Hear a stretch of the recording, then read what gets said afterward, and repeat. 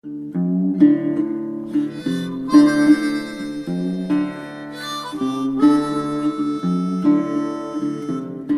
right, it is Sunday afternoon, and it is time for the TaylorMade Driving Relief Challenge with all of our favorite golfers. This is going to be a fun time. Cal, what do you have in the glass? Everybody's been thinking about it. You've been talking about it all week, preparing, mixing, everything else. What is in the glass? What is going on in the household?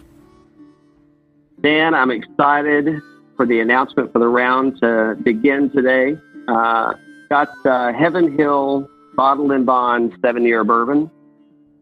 Should go for around $40 MSRP, give or take.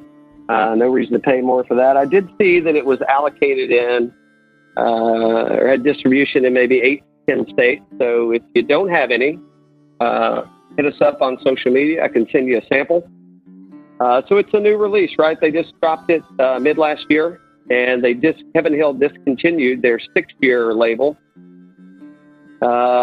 It's good, man. I like the new bottle. They did away with the traditional bourbon label, and they've now got a picture of the Heaven Hill Rickhouse on there. It's got the bottle in bond and 7-year statement on it, so it looks it's a good trophy for the shelf.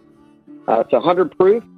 It's real soft on the nose. So nothing that bites you, and it's not real harsh, when you're tasting.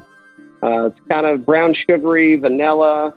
I do get a lot of oak out of it, and it's kind of, there's a little peanutty on the back end.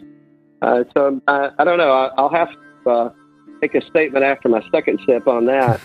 But it's a good pour. I'm going to go the first one neat.